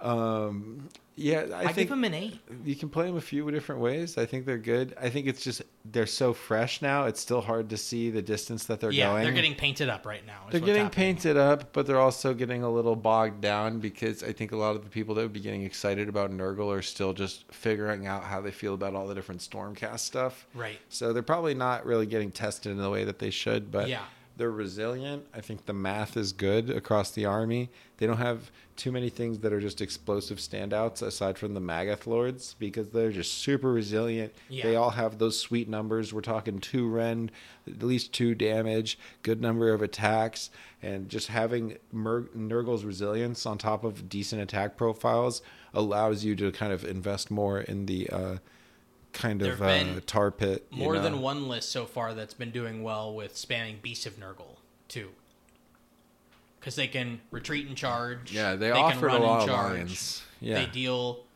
disease points when they retreat from you, and they deal impact mortals when they charge into you. So like you just kind of spam them, and you just And they're also hilarious. Yeah, who doesn't love those? Right, they're fun and funky. They're like fungus. Yeah, I think they're fungus an 8. Dogs. I think they're an 8+. I think they can only go up. Yeah. It'd be hard to be terrible with a Nurgle army, I think. Yeah. Yeah. And with a lot of Plague Bearers, it's just ridiculously dumb to fight There's against. a lot of ways you can play, and then, I won't even soak up more time with triggering you to talk about Puscoil Blight Lords and Lord of Affliction, but, you know, you can do that, too. Right. So, and I like those anyways. So. Yeah, that's what I was worried about. Yeah. We're just moving on, though. You already turned the page. Slaves to Darkness. Final Chaos. That's you, man. They changed Archeon's War Scroll recently, so he's not quite as good, but his efficiency stayed pretty much the same in Slaves to Darkness that it was. It's just not busted with like his niche or partnering him with the other Chaos factions. I think Knights of the Empty Throne is still probably the best way to run Slaves to Darkness with a unit of 6 Varangard. You make them the general, and they've got like fun stuff that they can do. I still think that's the best way to play them. It's never been super popular. It's never been super explored. But I still think that, 3x3 Varangard, a couple of, a wizard and a hero, and Archeon is still a great list. I agree. Those aren't as good as Pistoliers. Right. That's what I was getting at. Yeah, I agree. But yeah, I'm sure that's a functioning list. I don't know. It seems a little bit dated. Archeon's been bullied a little bit, but maybe rightfully so. Yeah, he was pretty powerful. Yeah, I think we'll see what they're allowed to bring in, because that's an army where you can expect them to be able to draw outside their faction, and we'll see how they incorporate that in this new book. But what's happened, what we saw with Nurgle, is that they are changing, and they did it with an FAQ too. So now it's all like Disciples of Sneech and Hedonites of Slanesh and Maggotkin of Nurgle. They've changed all those keywords so that specifically Archeon can't get the bonuses. Like they don't want them synergizing with the other demons. I mean, it's it really makes weird. sense because he, in a way, is in defiance of the demons. So Yeah. it would make sense that they wouldn't be directly lending their benefits. Right. But And thematically, I think it makes sense too, because he basically like wins them over and gets them to join. So they would only bring their war scroll, right? They wouldn't bring the things from their god or whatever. They would just have whatever they have. yeah, come into and fight. Bellicor is technically Slaves Yeah. of Darkness. Yeah, I think we can say that Slaves to Darkness just sits around a. I'll give him 7. Okay, I was at Yeah. 6.5. Yeah. Okay. But technically Slaves to Darkness is also Legion of the First Prince, but Legion of the First Prince, in my opinion, is its own army. Okay. And what do you give Legion of the First Prince? At least 8.5. Okay. So we'll say 7.5 for Well, Slaves. I think Legion of the First Prince is its own army. Right, we'll average it across the army. Yeah. Though. Like, Legion of the First Prince, I think, technically ended before our first FAQ as the most winningest list. okay. One of the least represented, because it's, again, like a control thing, but you get to pull the demons. Maybe it's from like a all over. Nurgle thing, you know? Yeah. It's a whatever plus. Yeah. So maybe it's a 7+ until we get more testing with the easy potential to be an 8.5. Yeah. Yeah, it's I think it's at least a 8.5. I Okay. think it can be one of the best lists, but if you play it bad, you'll lose really bad. So it's like a big brain. Spoken very intelligently. Okay, I don't know much about Death. We're in Death now. Okay? We're in death. Flesh All Eater right. Courts, Terrorgeist. 5. Terrorgeist. 5.5, actually. Terrorgeist. Yeah, they're not anything like they were. They were busted oppressive when they came out. They don't do anything. Yeah, they're outdated now. They just, Even a Vampire Lord on Zombie Dragon is better in Soulblight Gravelords than it is in Flesh Eater Courts, and it's its model. Okay, so it is the same model between Yeah. those factions. Yeah. Okay, that gets me mixed up all the freaking time. And the Ghoul King on Terrorgeist also is the same for both. Okay, great. Yeah. That's lovely. Yeah, I think Flesh Eater Courts is like 5.5. They've got some fun stuff. If we get into a realm where it's like constantly challenging bravery or like hurting bravery or something, or like bravery is just still not super important. So, but once it is, Flesh Eater Courts are cool because they can deal a lot of mortals to you and blast you on bravery differences. I think bravery is important in the sense of if you bring something like 20 skinks or something. Yeah. Like, you can effectively wipe out the unit by only doing half of the damage. Right. you But know? usually they're only doing that if they're making their bravery 10 or whatever. Sure, right. I'm just saying, like, you kill 10 skinks, that's minus 10. I think Flesh Eater Court's not in a great spot. They're a little better than average. I think that you're winning 2 to 3 games in a 5-rounder. That they need some love. Fair enough. Yeah. Night Haunt, we won't hardly say even any more about them. They're getting a new book. They need it. They're weird that like when I played my Gargants against them, they felt busted, but if you play like anything else, they just seem terrible. Like Yeah. the Ethereal making my Ren 3-0 was like obnoxious as hell. That's 'cause- cool. And then yeah. being able to fight on the charge in addition to during combat, that's pretty spicy. But when I played my opponent, we played like 4 or 5. We probably played the whole game and he never got it off. Sure, with some people rerolls. don't roll that Yeah, hot, but yeah. some people do, and you're taking that roll for multiple engagements. So I'd Right. say you're likely to at least get one free fighting Yeah. if you're engaging with 3 things in a turn. Like, Night Haunt's like a 4 for me. okay, Yeah.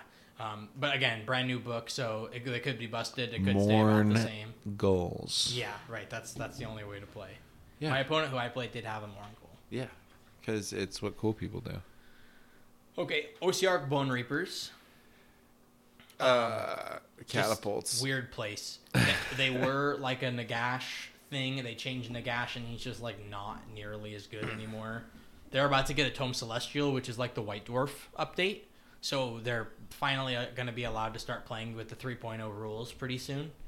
Because before they were really hindered by having the original 3.0 rules and then 3.0 coming out, and they like don't have heroic actions that they can do, and like they aren't rolling for CP, so like they're not playing 3.0 with all this new universal stuff. So this new change kind of lets them play the game a little bit more. But I think that losing Nagash really hurt them. I'm gonna give them a 6 because they are very resilient still. At least you're not playing Flesh Eater Courts, I guess. Right. Better than Flesh Eater Courts. Even, you know what? I'll go 6.5. 6.5. Yeah. Fuck you, Flesh Eater Courts. Right, exactly. One whole. Okay, but Soulblight Gravelords, on the other hand, Spicy. big potential. Yeah.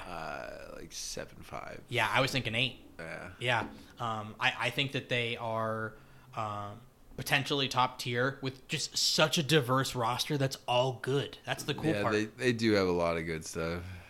One dope thing that like trees wish they had is that they get to pick 4 grave sites at the beginning and like move them and pop up and come back to life like all over the board without they can't be interacted with once they're placed. They're there. They don't even physically exist. Right. Yeah. So they're a lot of fun. They've got really powerful heroes. You can do stuff like that. Like I was telling you, there's like a big bodies spam all your little stuff list. Sure.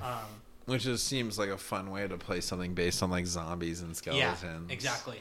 I think that they're a solid 8. I think they're really good. They made it to the finals of LVO. Unexpected, to be fair. 120 zombies, just a lot to say, can you answer this? Just fucking deal with it, man. Yeah. With a Mega Gargant. I mean, math is math. Yep. I would like to play them, but I think that I would fall into that. I think it's a trap for me to play. You would like be like, yeah, I could 3D print them, but I'd also just spent $600 on zombies. Right, exactly. All right, we're on to Destruction.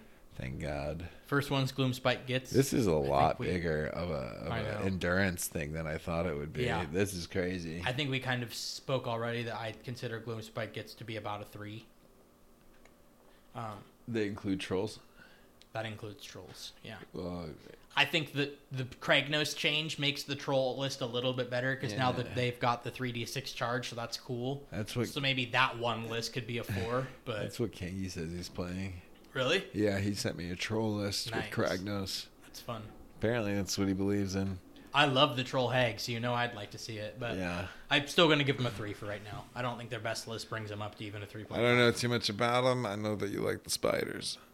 Yeah, I don't love them. I think that I have a fun He loves the spiders. Yeah. He's been making a cosplay to be a Gloomspite Gets spider. Dennis is going to man the 8 legs, and I'll be... It's a 2-person costume. That sucks. I'm gonna be if I had to cosplay. But it's butt to butt, so it's not gay. But it would be fine. At that point, I'd rather it be a gay. Okay, it can't be. Either way, we're fine with it. Yeah, this is a progressive channel. Exactly. Okay, Ogre Maw Tribes. Destruction. I don't know anything about ogres. One-dimensional. Right? Forcibly one-dimensional. I don't know, man. I'm just set up. I just feel like I'm like an angry man talking about a war he was in when I think about Ogre Maw Tribes. Right. It's just kind of like, look, man, the faction, the lore is rich, the models need an update, but that's just not even the standout But they still stand up, though. They're cool. I mean, I guess, dude. Yeah. It's literally the same body for every freaking ogre. It's interchangeable. Right. It's just like a belly plate and arms, bro. Yeah. And it's not even posable. It's a divot with a V, so you have to put them. You know, it's not my biggest complaint. I don't even want to talk. I feel like I've already talked about it too much. But the problem is you have all these other directions of like, I don't know. You can do foot ogres. You can do the iron guts. You should be able to do like glutton spam and stuff like that, or lead belchers. Use your catapults, or I know the iron blasters do okay, but it's not enough shots. If your dice rolls are bad, you're doing bad. Right. But sure, yeah, it can do a lot of damage if you're freaking Tony Hawk's pro skater of rolling dice. Yeah. But other than that, you have Stonehorns. They're the only thing that even have anything close to a save. The Frost Spear is like the only 3 damage weapon you have that's not hitting on 4s. And you don't have access to wards. You don't have damage reduction. Sure, you have 4 wounds a model, but you pay for those wounds at a premium price. I think foot ogres are they're not unviable, but I'll tell you what, they have really good spells. Like just like orcs. Yep, really they have spells. Bad casters, but are really good spells. And Frostlord on Stonehorn is a great model. And also, Firebelly is the only way to give Kragnos -1 to be hit. Thank you. That is fun. I think I want to give him a 7.5. Stonehorns with Kragnos, I think a 7.5 is fine. Yeah. Foot ogres, 5. I'd say 4.5. foot ogres with iron blasters, a 6, and foot ogres without iron blasters a 4. Yeah. Yeah. The one-dimensionalness, which is like the Stonehorns with or without Kragnos, like they can swing really high, they can get doubles and just table you early on, or they can kind of flop and do nothing. But like, yeah, the 3d6 with them, they stand to benefit the most from the Kragnos changes. Like, right. They used to be the models that counted the most on objectives, but with the 3rd edition changes, that really doesn't matter anymore. Even a Stonehorn only counts as 10 models, and more than a few factions have their basic troops counting as 2 or more models. Right. So that was taken away. You know, a lot of things have access to the trampling charge. So it's pretty much just like the things that made them unique are no longer that. Yeah. So it's kind of just like... And the whole army, I think, can be summed up with high highs and low lows. Yeah, like if you updated their trampling charge to be like a discard the lowest on a 3d6 or something, and then maybe made them count as a few more models, you don't necessarily have to change them, but you need to update everything. Right. And like in theory, lead belchers on a soul scream bridge does damage. That's, you know, if you have an 8-man unit, that's 8d6. I guess, you know, you put the freaking... But that's what I mean with that high, low, low. It's like that's 8 shots or 48 shots or somewhere in between. It's just hard to rely on that. I think that they're still powerful. They're popular still, but it's Stonehorns, right? I mean, it's only going to be Stonehorns. Yeah. Also, Frost Sabers are the greatest. Okay, next is Auric War Clans, which, I mean, is a lot, so we'll just kind of briefly breeze touch over on it. it. Yeah. I already said I think that...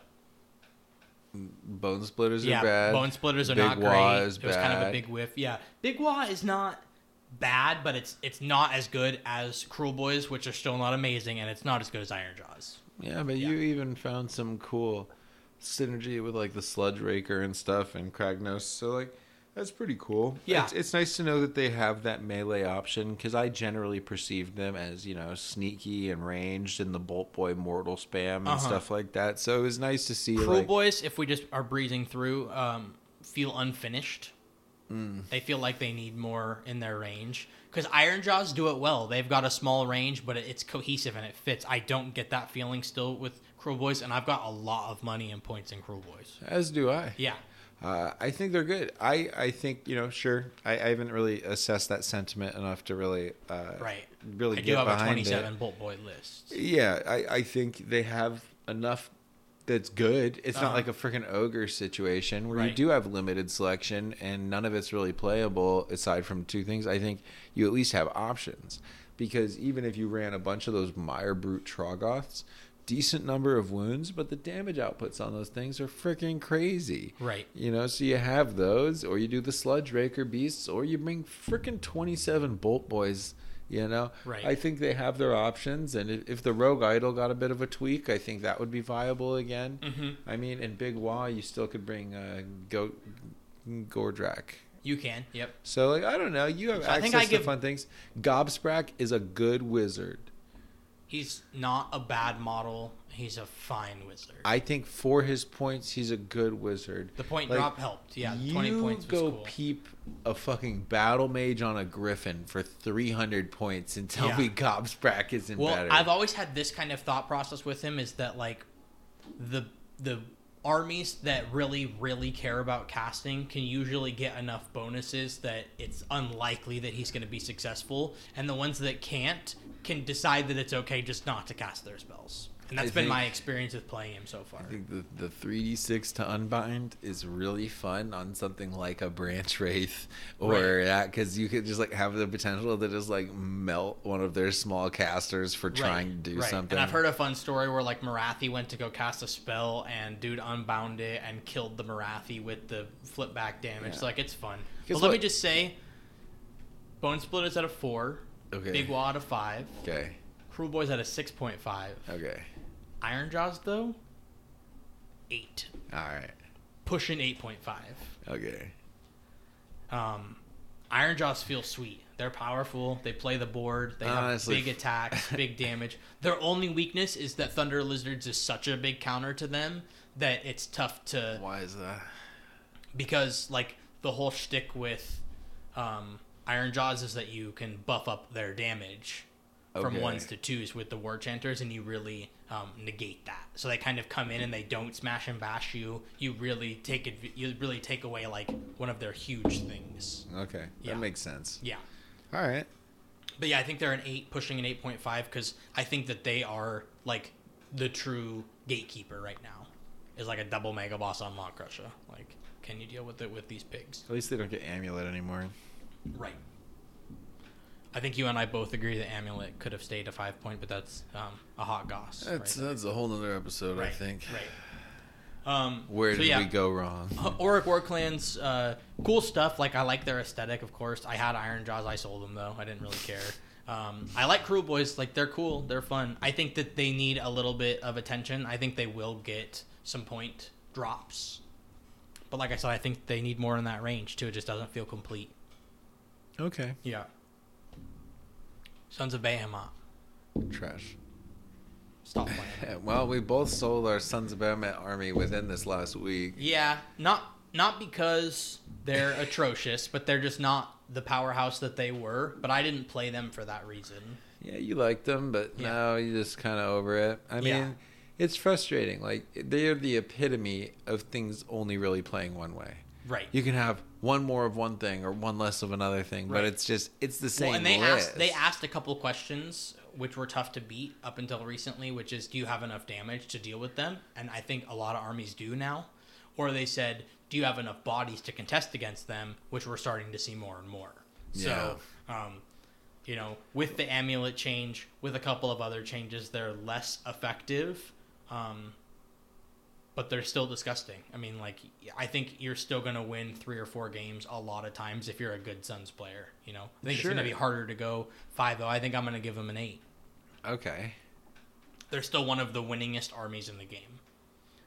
Yeah. According to, like, the stats that Rob's doing on his Wargamer, they're, like, the best odds of at least getting 3 wins is with this army. Yeah, I think the thing is, it's like, it's not one of those things where it's like to take it away from good Gargant players, but it's one of those things that's kind of hard to mess up to some extent. Yeah. Like, the value is sewn into the models. Yeah. So as long as you have the wherewithal to be like, get on objectives, like, whether or not you're doing the coherency tricks and shit like that, just smashing and bashing, having all those wounds, doing monstrous actions across virtually every model you own.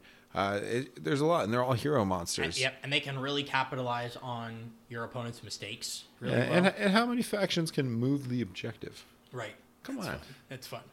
I think they're really cool. I think I'm going to give them an 8. I think they're trending downwards. Yeah, but they might not be an 8 next month, but I'm cool with them being an 8 today. Right. Did we make it? We did. The last thing is the endless spells. Well, we can save that for another day. All of the endless spells suck except for Life Swarm. And Cogs. And Bridge. Even and Cogs. Portal. Yeah, Bridge, Portal, and Life Swarm. Those are the ones you're taking. And Ravnak's Gnashing Jaws. Yeah, and the Jaws, but not those. Suffocating Gravetide? What do you think? Were we fair with our points, or... Me? Yeah. I thought you were being like super meta and posing it to the audience. Okay, sure. Were we fair? Dial 1-800. Yeah. I don't Leave care. us comments somehow and like it somehow. Spray paint your comments onto Mason's house. Right. That's how we'll know. Right. Maybe we'll make a Discord channel. We'll or make something. it sink in. What do you think, though? I don't know. I think it was fine. Yeah. Like, it's hard to do that right just on the fly, but we just winged it. And I think generally we might have ranked things a little too high. I don't think we put enough things really in the 6 or 7 category. Nobody got a 10, though. Is there a 10 army? I would say Lumineth is the 10. They're just really not right now. Well, they were most recently the 10. Yeah. And things are going to change again. So I don't really know. Yeah. That's why it's hard to say, because, the things that could be a 10 could be the thing that gets a new book. Mm-hmm. Like, Nurgle's not a 10, but maybe could be. Right. Like, it's hard to say, because in the hands of the right... Because at a certain point, any army, I think, can only be a 9, but it's like it has to be the player plus the army that brings something to a 10. Right. So I don't really know. I think we were pretty fair with saying, like, competitively, none of the armies are 1s and 2s. Like, you will never win a game, right? But I don't think that there's a 10 necessarily either. Maybe a 9.5 argument could be made for some of them, but The 10 army is probably Cities of Stormcast until they fix the rules. yeah, maybe so. Or like pre-change, pre-early nerfs with giants. Like, they were probably the closest you were going to get to a 10, but not now. But for all of the balancing issues within the game, they do a decent job of having an Achilles heel for each faction, at least. There's no one that can just be unbeatable outright. And I'm not a huge fan of like the ITC or those rankings and stuff, but it is pretty cool that they track so that if you're like a Beast of Chaos main and you're taking it and going 3 and 2 and 4 and 1 and really punching above your weight class, that they, there's like representation and recognition of that. You can say you're the best in the world with a bad faction. Right. That's lit. Yeah, that's fun. It's everyone's dream. Do you have anything that we should add to sign off? Any like last minute comments about any of the factions? Well, my last minute comments. What's your favorite one? My favorite faction? Right now. Not historically, but like right now. Freaking Phoenix Guard and Pistoliers. Okay, yeah, that's fair. Cowboys and elves with halberds. And phoenixes made of ice. No, phoenixes. That's where I'm at right now. It's all I want. It's all I need. And I'm going to have a lot of fun playing it. Yeah. But also, get to mix in the dwarves. Like, cities. Cities is just so fun. Yeah. Endless play. You don't have to make a choice. You can have all the powers. Right. Yeah, it's just fun. You get to paint a bunch of different textures, make things look different, but it's still on scheme. Yep. It's just cool. There's so much room for stuff to do. And I'm looking forward to proving that you can play genuine cities, and you don't have to just be a nerd that swims in our pool because you like Stormcast Eternals. Right. Right. Get out of my pool, kid. All right, everybody. Thanks for listening. We'll be back hopefully with a special guest next week. No promises. Yeah, that would be nice. Yeah. Yep. And don't forget that this episode was sponsored by Gobsprack's Magic Dew. Now, this is a beauty product that is said to rejuvenate the collagen within your face. Oh. And, the thing is, you really it's hard to read. Because he hand inscribes every bottle with the instructions. Okay. But if you apply... He's a little crazy. Yes, if you apply too much, you will... maybe turn into a squig. Let's just say experience a different kind of transformation. Gotcha. So just make sure Gobsprack's Magic Dew is unrivaled as far as the beauty products, and it's what all the magazines are talking about. And do you have a website or a phone number you can call? You have to mutilate a crow while saying the special words. Okay. And I think the FCC is not going to allow us to say those words today on this episode, but find it somewhere. What? Oh, yeah, the magic words? Yeah. Well, the thing is, I just regularly do that to crows, so my fear is that if I said the words, it would count as the ritual. I don't know if there's a margin. I see. It was like an hour ago, so right. I feel like in the world of magic, that might be close. I appreciate that. Then we better know. Yeah, well, discount code Mason the Crow for 20% off when you utter your ritual. Right. So, cool. Thanks for joining us. For Carry Us Mason, I'm Dennis.